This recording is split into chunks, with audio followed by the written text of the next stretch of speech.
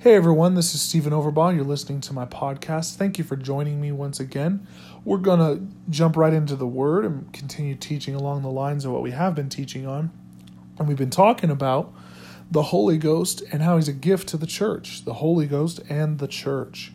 And you know, the Holy Ghost and the church are supposed to have a relationship, a divine harmony and union between each other. Because, you know, the church that has received Jesus must receive His Spirit and must accept His Spirit.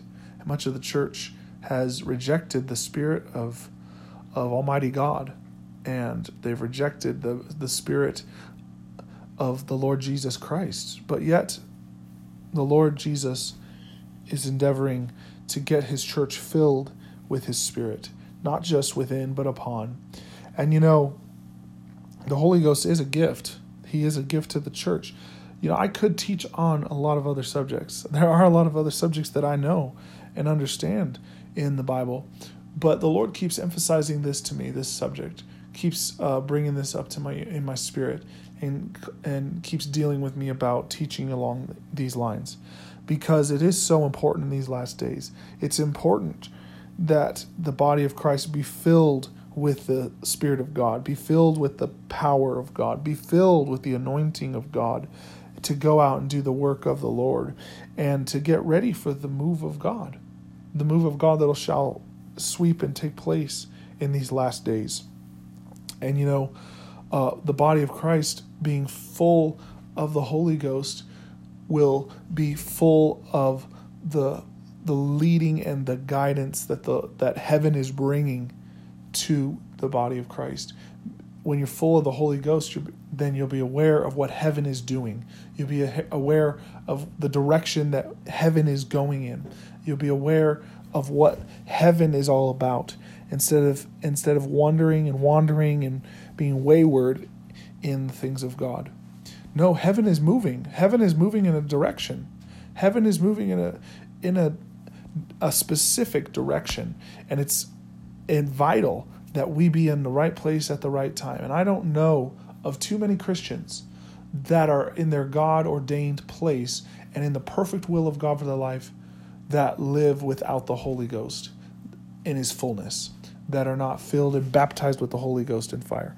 It is very difficult for you to reject the gift and still be used of God in the way that He wants you to be used.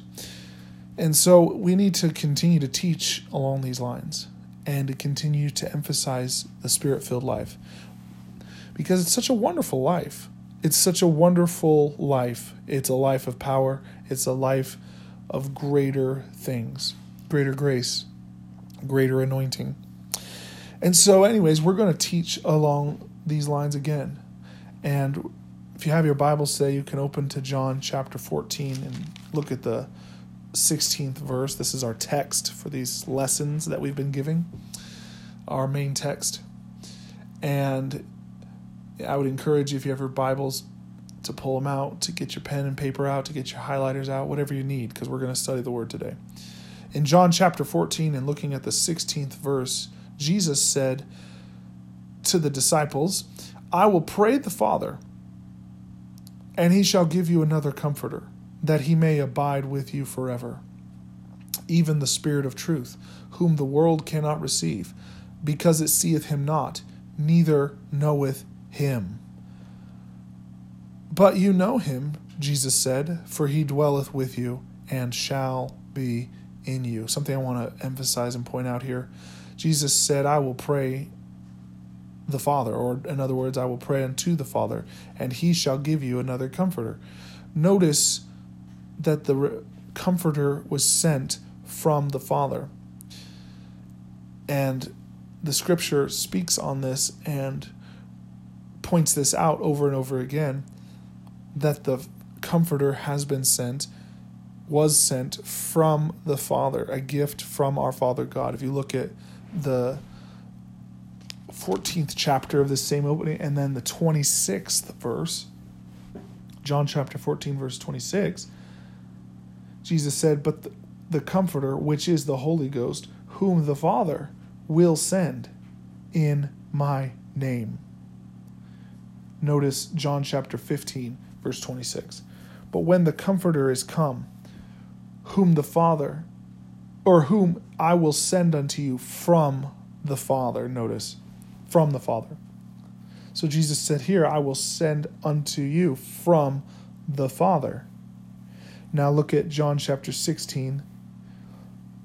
Look at the 13th verse. Howbeit when the Spirit of truth is come, he will guide you into all truth, for he shall not speak of himself, but whatsoever he hear, that shall he speak. He will show you things to come. He shall glorify me, Jesus said, for he shall receive of mine, show it unto you. Notice verse 15.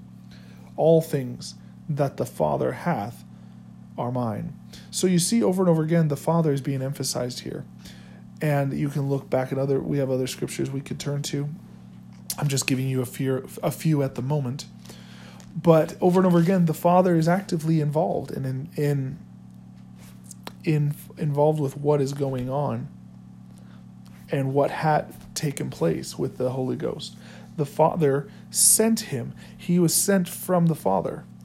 And Jesus said, I will pray the Father, or unto the Father, and he shall give you another comforter. Notice, give you another comforter. We're talking about how the Holy Ghost is a gift. Well, the Father gave us another comforter. Another comforter. Now, if you look up that word, another comforter, and study it out, look at different translations, you'll find that literally what it means, what Jesus was saying, is that it's one just like me. So reading it that way, I will pray the Father, he shall give you another comforter, or one just like me. Now, Jesus emphasized that for a reason. I always like to say that Jesus doesn't say anything for no reason. Jesus doesn't say anything, or the things that he says for a reason, and they're important, and we ought to be paying attention to them and not overlooking them. Jesus said that the Comforter that would come would be one just like me. Now, I'm sure when the disciples heard that they couldn't understand that. There were things that they couldn't receive at the time. Jesus said himself, there's many things that I want to say to you, but you're not able to bear them or receive them. But he also said when the Comforter has come, he will teach you all things. He'll show you. He'll lead you. He'll guide you. But at the time, the disciples probably didn't understand what Jesus was saying. And I think even today, there are a lot of people that they read these kind of scriptures and they don't really understand them. But Jesus said that the Comforter, when he has come, he'll be just like me. One just like me. Hallelujah. Now I want to point out another scripture to you that reiterates this and further gives light on what Jesus was saying. John chapter 16, look at the 13th verse again. Look at the 7th verse. John chapter 16, verse 7. Nevertheless, I tell you the truth, Jesus said. It is expedient for you that I go away. For if I go not away, the Comforter will not come unto you. But if I depart, I will send him unto you. Notice what Jesus is emphasizing here. He said, I tell you the truth, it is expedient for you. For you that I go away. Now, I want to point out the scripture there says expedient. That's a King James word. There's a footnote in my Bible which says advantageous, or in other words, to your advantage that I go away. For if I go not away, the Comforter will not come unto you. Not come to you. But how could that be, Jesus? I mean, we would think in our minds that having the Son of God on the earth and walking with him and talking with him and seeing him work miracles, that would be the greatest thing. You know, the epistle of John, 1 John chapter 1 and verse 1 and 2, the scripture John spoke and wrote and said that we handled the word of life. We saw him. We looked on him. We heard his words. That which we've received, we declare unto you, he said. So they walked with him. They talked with him. They saw his work. They saw the wonderful things that he did.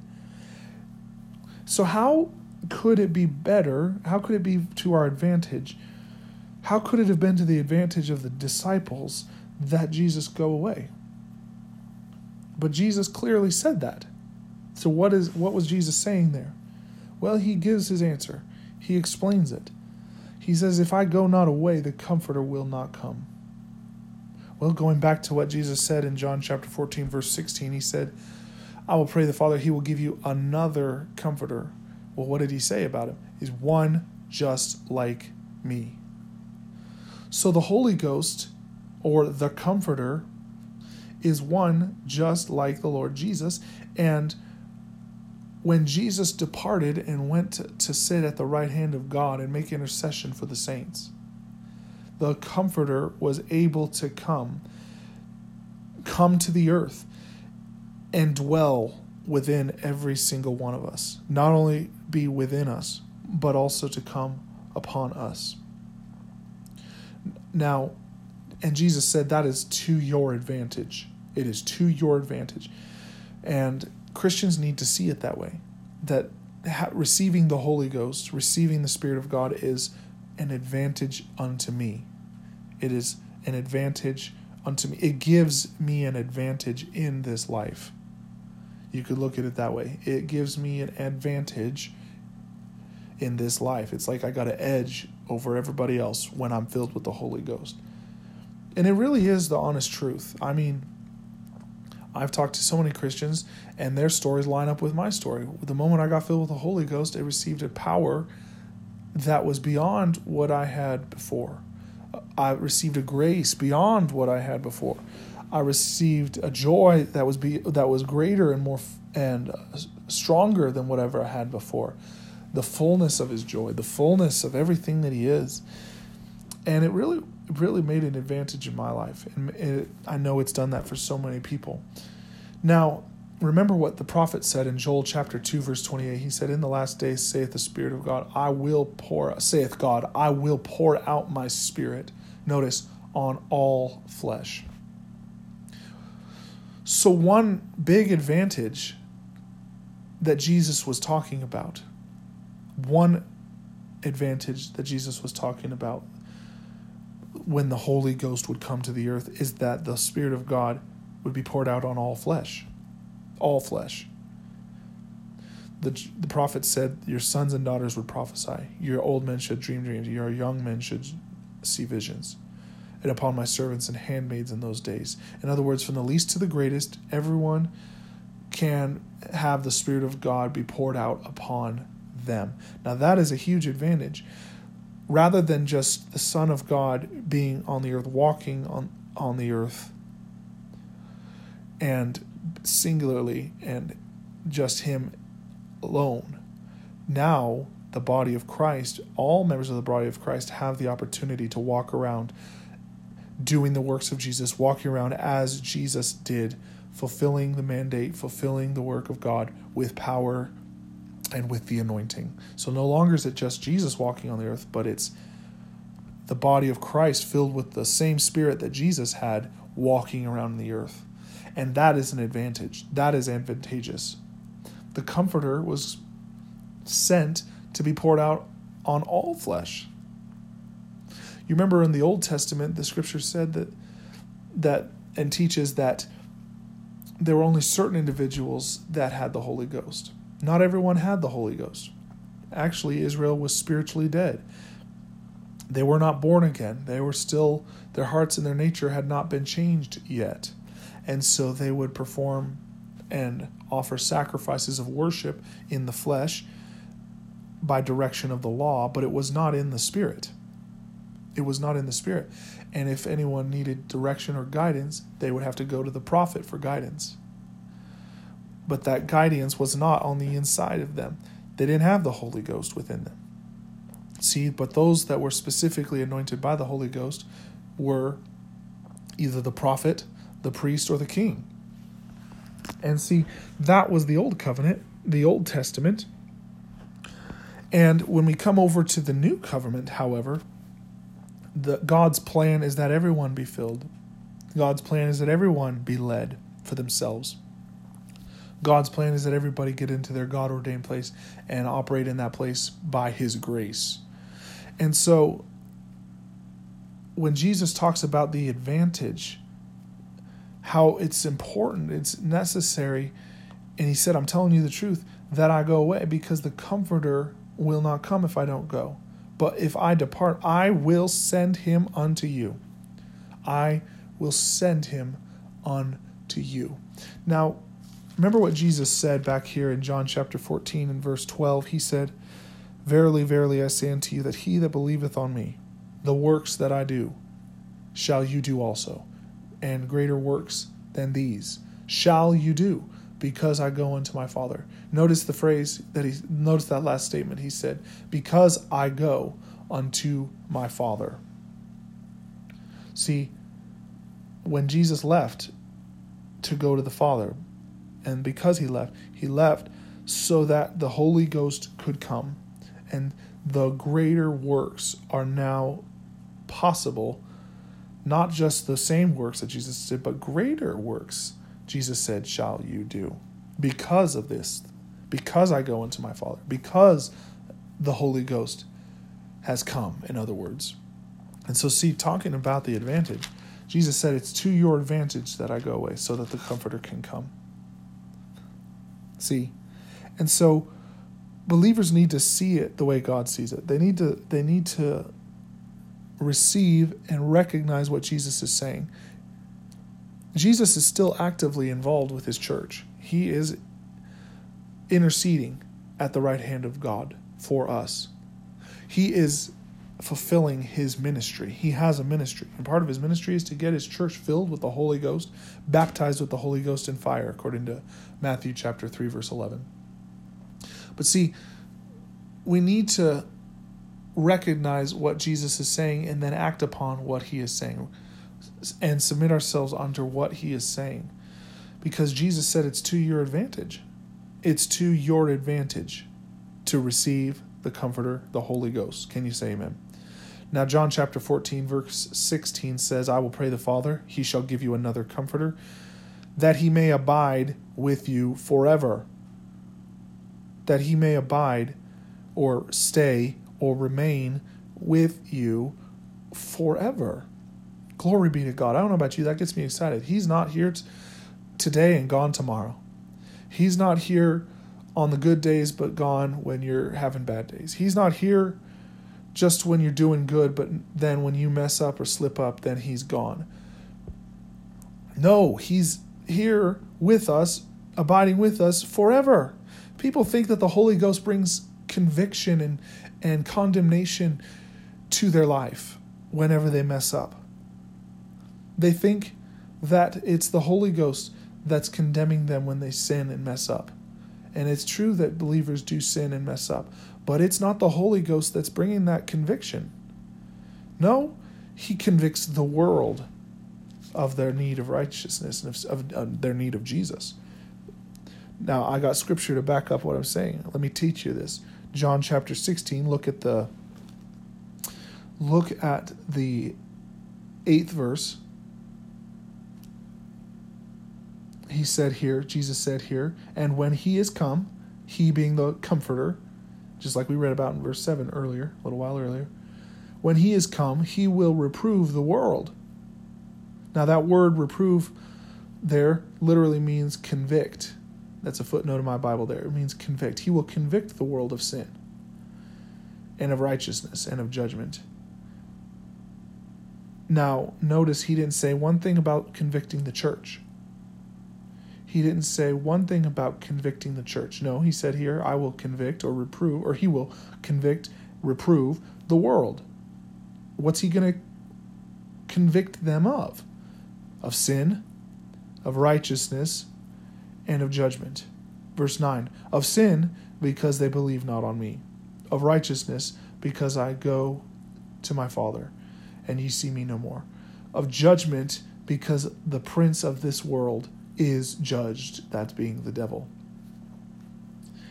So notice, didn't say one thing there about the Holy Ghost being a convictor of the church. He's not convicting the church according to the scripture.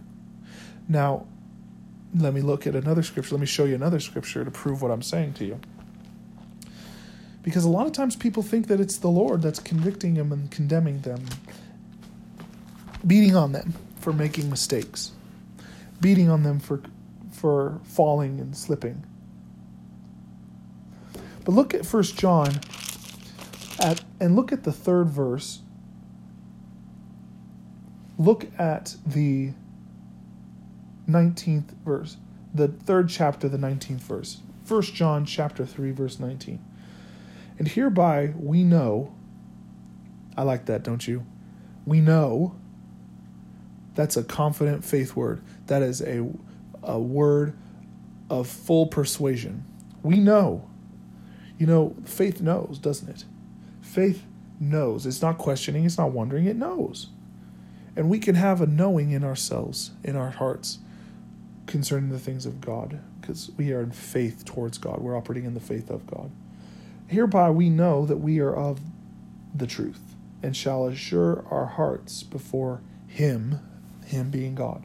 Verse 20, for if our heart condemn us, notice God is greater than our heart, and knoweth all things. Verse 21, beloved, if our heart condemn us not, we have confidence toward God. Didn't say there that God was condemning us, did it? It said our heart condemns us. Well, why would our heart condemn us? Well, our heart condemns us when we sin because of our nature. Our nature has been changed. Our heart has been changed. The scripture said, the prophet said in Ezekiel that he would take out the stony heart that is of our flesh and give us a heart of flesh. No longer our heart being stony and hard, but now our heart being tender towards God. Not only that, we become new creatures in Christ Jesus. Old things passed away, behold, all things have become new. 2 Corinthians chapter 5, verse 17.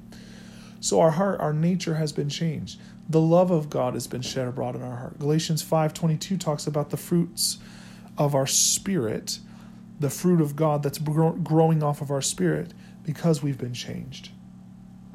And so when we sin, when we make mistakes, our heart condemns us. Why? Because our heart is not in agreement with the actions of our flesh. Our heart doesn't want to sin. Our heart doesn't want. If you're born again, if you're a child of God, then you don't want to sin. And then somebody said, well, no, I do feel like sinning. I do want to sin. No, your flesh wants to sin. Yeah, you'll have those feelings. Your body has not been changed. Your body is still death doomed. It's mortal. And that's why the scripture says you're supposed to keep under your body. Paul said that in 1 Corinthians chapter 9, verse 27. I keep under my body. I keep my body under. I bring it into subjection.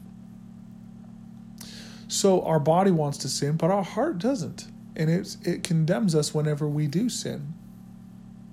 It condemns us whenever we make a mistake. And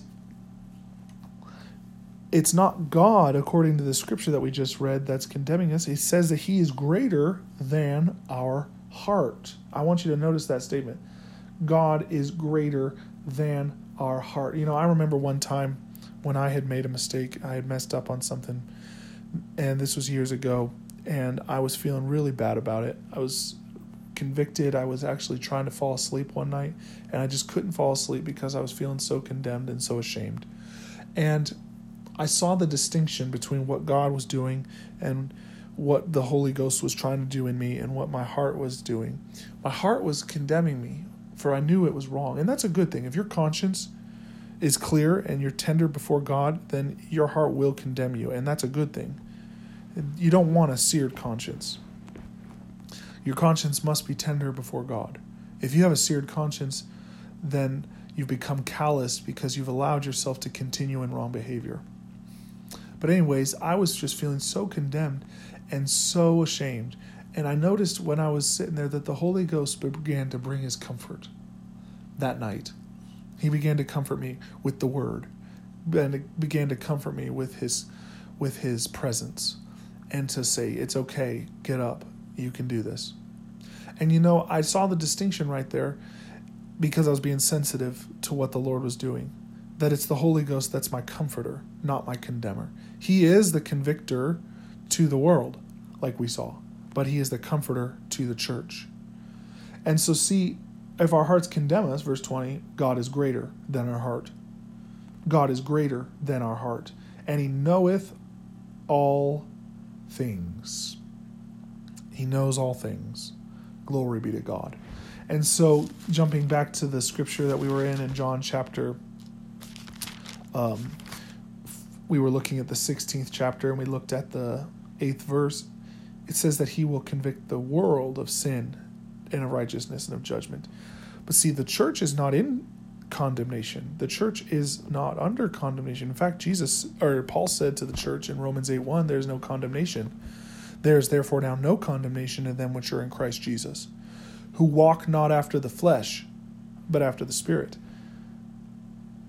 But notice that the Holy Ghost will bring a conviction to the world of sin and of righteousness and of judgment. Well, when does he convict them? He convicts and he reproves through the message that comes forth. When we're preaching and teaching the Word of God, when we're telling the good news, when we're telling the message, the conviction of the Holy Ghost will come on the world, will come on the backslider, will come on the sinner, to call them to repentance, to call them to come into the light, to call them to change, to call them to receive the gift of Jesus Christ. And see, that's the conviction of the world. Now, I have told people when I've ministered to them, I've ministered to some of the darkest, dogs heathens that you ever could know. And I was ministering to one individual one time, and I was just giving him the word, just giving him the scripture. And as I did, I told him, I said, now you'll notice that the conviction of the Holy Ghost is on you right now, and you know that this is for you. I said, right? And he said, yep, I can tell that. Yeah, that's exactly right. And he acknowledged it right there, right where I was talking to him. And talking to people about the Lord, you don't have to persuade them, you just have to tell them and give the word, preach the word. And it's important to know the word so you can give the word, because you can debate with people all day long, but when you give them the word, you're giving them the anointing. The word is anointed, and it shall bring the conviction of the Holy Ghost onto people's lives. And the Holy Ghost can work with that word. But see, the Holy Ghost is not convicting the church. He is bringing comfort to the church. He abides with us forever. Look at John 14:16 again. The Comforter will be sent from the Father, and it has been sent from the Father. Another Comforter, one just like me, Jesus said, that he may abide with you forever. Notice that he has been called to abide with us forever. He's not going to leave on your worst day. He doesn't leave on your lowest day or in the lowest moments of your life. No, he's there. And you just need to be aware of his presence in your life. Draw from within his presence. Draw up from within the wonderful things of God. And don't be condemned any longer. No, notice Jesus said in verse 17, the Spirit of truth, whom the world cannot receive, because it seeth him not, neither knoweth him. But you know him, for he dwelleth with you, shall be in you. And we know that the Holy Ghost has come to live within us, and that our nature has been changed. The Spirit of God dwells within us. But also Jesus said that he can come upon you and should be upon you in this hour. Receive power from on high, like Acts chapter 1 verse 8 says, you shall receive power. After that, the Holy Ghost is come upon you, and you shall be witnesses unto me. So the Holy Ghost is a gift to the church, isn't he? He's a gift to the church. Jesus Christ is the gift to the world. The Holy Ghost is the gift to the church. And he's a comforter. He's a comforter to the church. He's a comforter in the life of every single believer. He's the comforter that will abide with you forever. The Holy Ghost came upon Jesus and must come upon his church. Jesus had to be anointed by the Spirit of God. Jesus had to go be anointed by the Holy Ghost in order to do anything that he did. Perform the miracles, to heal the sick, to raise the dead, to cast out devils. It all had to be done through the anointing. Look back at your Bibles in Luke chapter 4. Look at the 16th verse.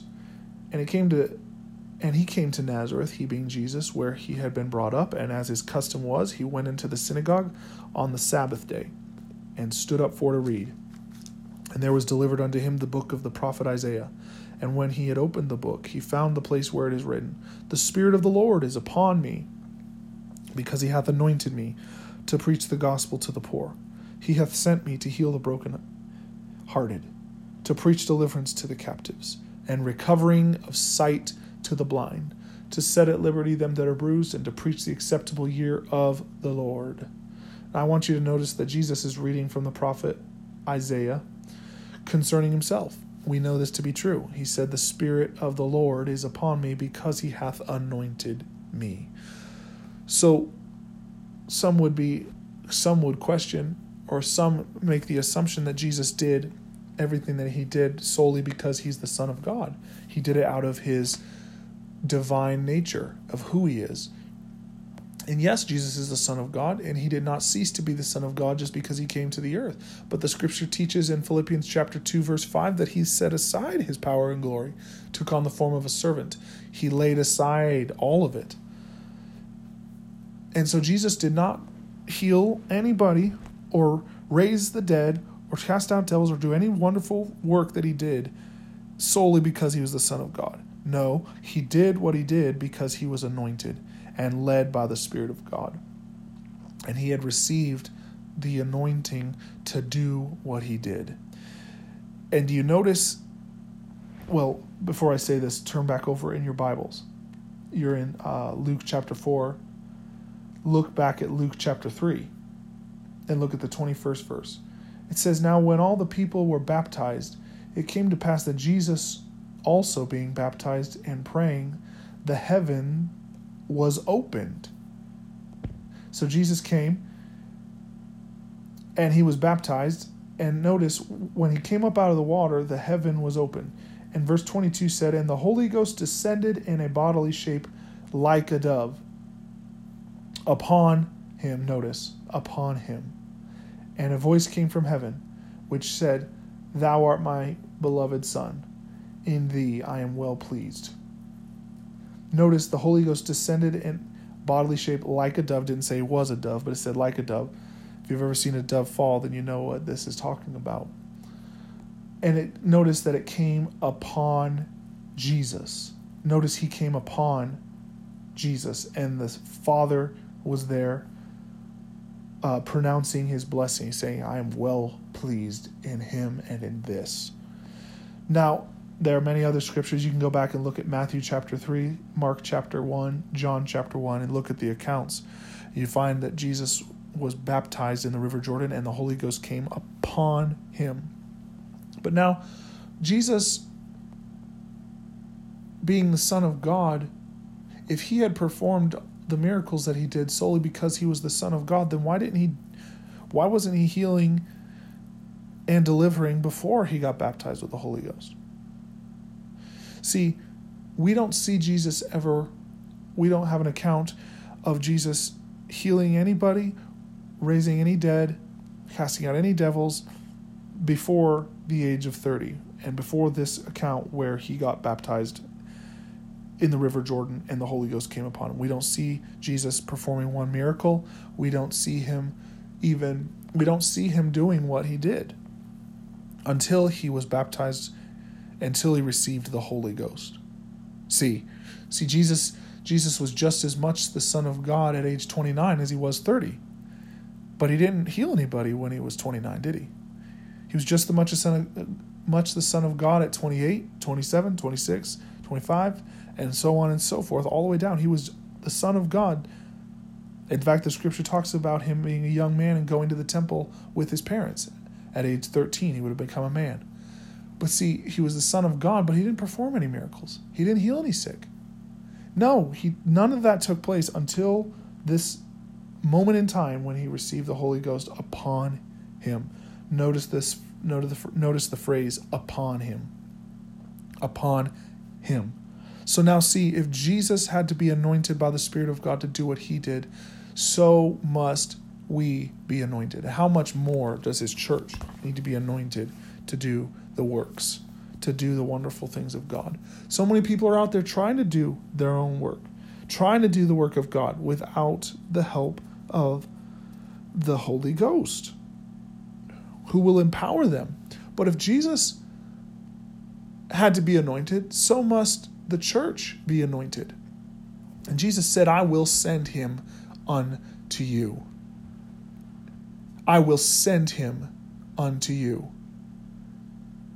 I will send him unto you from the Father. Glory be to God.